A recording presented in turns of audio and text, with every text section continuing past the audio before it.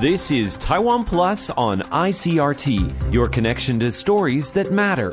Brought to you by the news team at taiwanplus.com. Welcome to Taiwan Plus News. I'm Betty Chen. A 2-year-old child has died from COVID-19 in New Taipei, the youngest patient and only child to have died from the disease in Taiwan since the pandemic began. The boy received emergency treatment for almost a week, but his condition worsened rapidly with symptoms not seen in other child patients.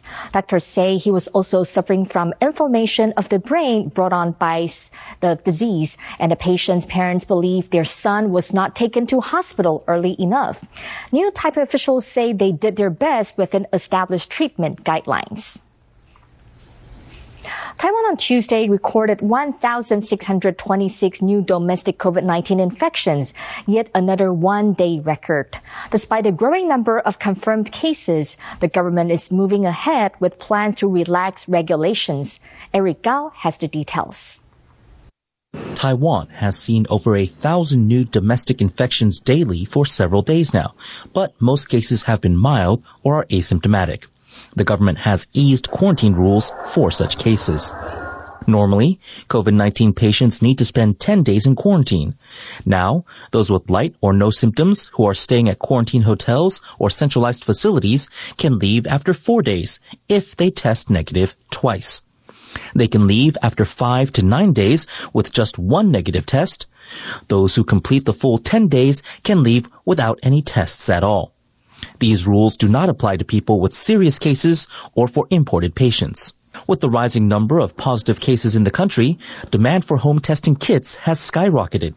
The government is stepping in to ensure supply and is working on a plan to ration kits, letting people buy up to 5 for $3 each.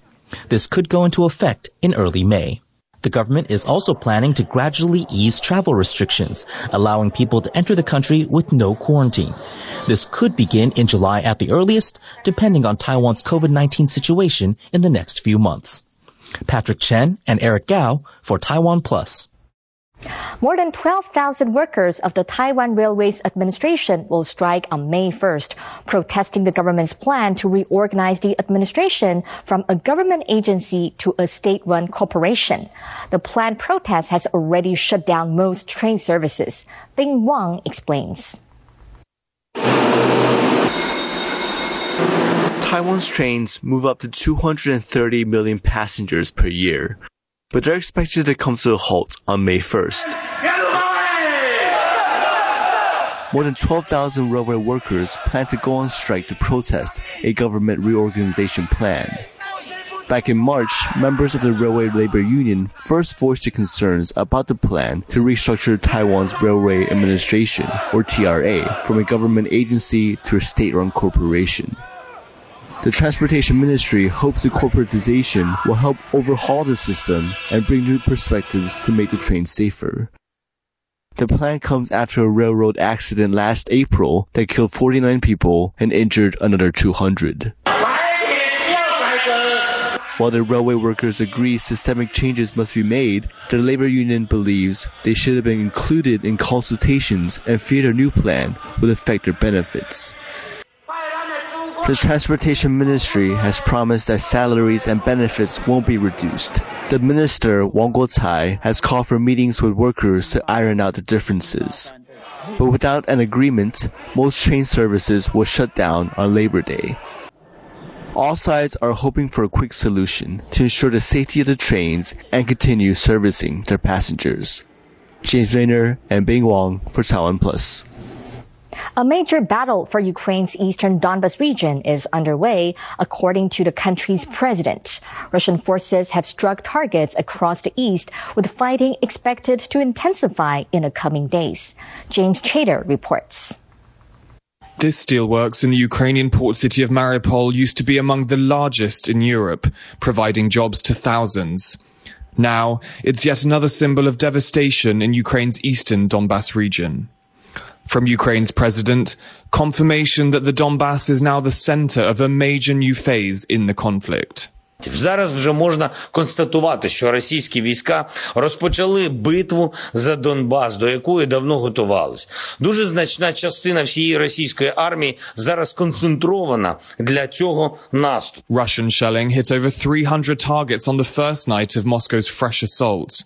When Russian President Vladimir Putin invaded Ukraine in February, he justified his assault by saying he was liberating the Donbass. Parts of the region have been held by Russian-backed separatists since 2014. But after nearly 2 months of war, the humanitarian situation is dire. Ну, вообще-то не очень. У меня нарушилась психика после авиаударов. Это я вам точно говорю. Я очень боюсь. Я теперь, когда слышу самолет, это все. Я убегаю прочь.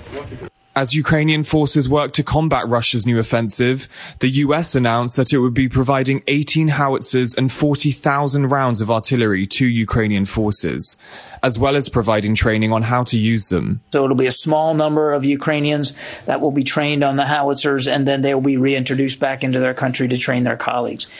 The military reinforcements come as Ukraine's president took the first step towards Ukrainian membership of the European Union. On Monday, he handed over the first questionnaire required for EU accession to the bloc's ambassador in Ukraine. But with fighting in the country's east expected to intensify, there's little solace from any diplomatic breakthroughs. Chris Marr and James Chaser for Taiwan Plus. The United States and South Korea have agreed to maintain the strongest possible deterrence over escalating threats on the Korean peninsula. The U.S. envoy for North Korea, Song Kim, is in Seoul as part of a 5-day visit that coincides with the start of an annual U.S.-South Korean military drill. Over the weekend, North Korea said it tested a new type of tactical guided weapon aimed at boosting the country's nuclear capabilities. And last week, it launched what it says was an intercontinental ballistic missile capable of hitting the United States. Kim said the U.S. has not closed the door on diplomacy with North Korea. And I once again call on Pyongyang to pursue a diplomatic path with us. We remain prepared to meet with anywhere without any conditions. Also want to make clear that we have no hostile intent towards the DPRK. U.S.-based activist Francis Hui is the first Hong Kong activist to be granted asylum in the United States. That's according to her advocacy group, We the Hong Kongers. Hui's application was approved in September last year, but she only announced the news this month. Our reporter, Reinhold Kilpatrick, spoke to Hui and asked her what it felt like when asylum application was approved. It's really heavy and upsetting when I think about, this approval of the asylum actually means that I wouldn't be able to go back to Hong Kong. And the reason why they approved my asylum application was because they recognize and acknowledge the evidence of the past persecution I faced and the fear for future persecution by the Hong Kong government and Chinese government. And so, having a Hong Kong person to be approved, to have their asylum approved, meaning the situation back in Hong Kong is not good. Like the situation of persecution, people getting persecuted and getting restricted and oppressed politically for their civic engagement, and it means that the situation is worse, and that's why they are in other states is approving an asylum application, right? There are many other Hong Kongers who are trying to escape the situation back home, whether it's through applying for political asylum like yourself or other channels. So what do you think are some ways that the United States and perhaps other countries can make that process easier, more accessible, or more fair? We're seeing some lifeboat policies from the beginning when it was introduced and it was enacted, and then it's advanced in the UK. And obviously from our perspective, part of it has to do with the historical responsibility that the UK government has to Hong Kong. But in contrast, the U.S. They're not doing much with the safe boat, like the lifeboat policy there for Hong Kongers. So I think there are bills related to that, and it seems like it has been in the Congress for over 2 years, and it's still not getting any response, or like it's not really going up at this point. And so we're hopeful that the U.S. government will be on board on providing better policy for Hong Kongers to come to the U.S. And at the same time, I hope that from publishing or announcing this news of my asylum approval, I also want to use my story and my experience, at least the knowledge I have from throughout this experience, to share it to some other Hong Kongers who are trying to seek asylum in the U.S. And hopefully it will help some other people who needed that information. A train on Taiwan's east coastline had to be evacuated after a 1-meter-long boa constrictor was discovered in a luggage rack. 这蛇类应该是宠物蛇类的，它属于蟒蛇类，所以它比较没有攻击性。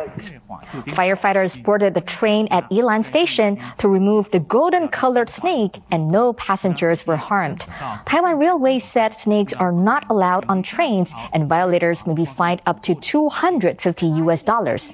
So far, no one has stepped forward to claim the snake, which is not native to Taiwan.